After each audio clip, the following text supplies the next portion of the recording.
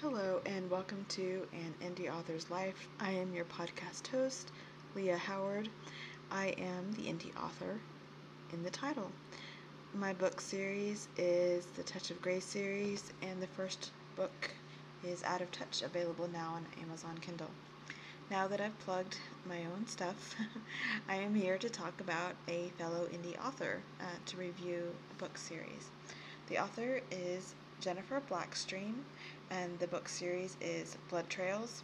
There are 4 books in the series thus far. The first book is Deadline, the second is Monster, third is Taken, and the fourth is Corruption.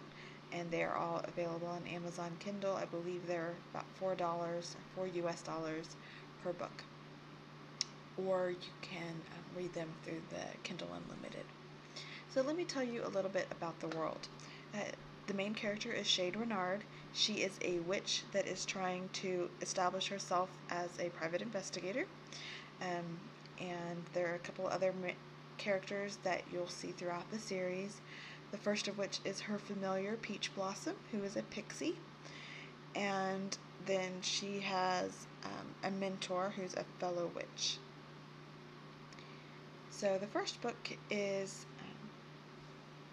she decides to be a PI. So it seems like she just woke up, printed off business cards, and started calling herself a PI without any training, without any she didn't shadow a private investigator or work for them. She didn't take any classes. She has no accreditation. She doesn't even have a computer that she uses to run like background checks and just basics. So I found that a little irksome. But other than that, I do somewhat like the main character, Shade. I'm not as fond of her familiar Peach Blossom. I get a little annoyed by cutesy characters, so that's where that comes from. But if you don't find those types of characters annoying, or if it doesn't bother you, then you shouldn't have a problem with the first book. It was a little much to get through the first book, but like any first books, mine included, it is just very difficult to establish a new character, a new world, talk about the rules of the world, introduce new characters to the world, have interactions, all the while having a story that is compelling and engages the reader. It's just a lot. So I give quite a bit of leeway to first books. And I obviously liked it enough to purchase the next book in the series, which is Monster. Monster I do like quite a bit. It's actually probably my favorite book in the series. The first book, Deadline, delves into the world of vampires. And the second book, Monster, the one that I really liked, that involves werewolves. So I'm hit or miss on vampires. Some of them I really like the stories, and others I'm just kind of like, ugh, another blood-sucking freak. Great. But the werewolves I did like. And I was happy that the werewolves showed up in the third book, which is Taken. Taken delves into the world of fairies and the fairyland. And you learn a little bit more about Peach Blossom because she's a pixie. So some characters from the first book reappear in the third book. And I did like Taken, I just didn't like it as much as I liked the second one, Monster. But I certainly liked it better than the first book, Deadline. Now, the most recent book is Corruption but not gonna lie, haven't read it yet. That is no indication of what I think of the series or how I view the quality of the work. It's literally, I'm in school, I'm taking 21, 22 credit hours.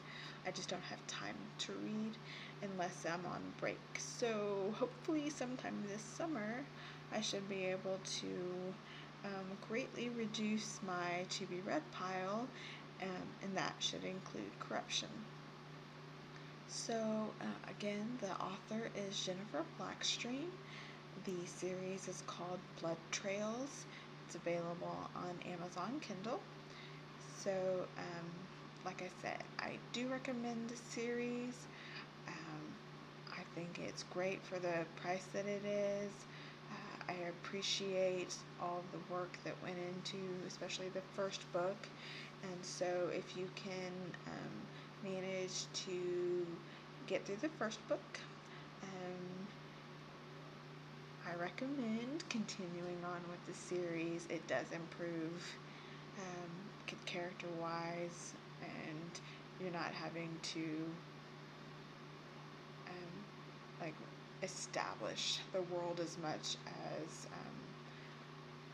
just being refreshed on the world, which is always easier as an author as well, I think, as a reader, to not have to try to figure this whole world out. It was explained before. You're just like reminding yourself, oh yeah, I forgot this is the series that ... So if you have any suggestions of future podcasts, feel free to contact me on Twitter. I'm at author Leah, or you can reach out to me on my blogspot. I am Leah Howard there, or you might be able to search me under author Leah either. I have a contact me form if you want to remain anonymous, and one of the options is to suggest a podcast or suggest a blog post, so you can just submit that.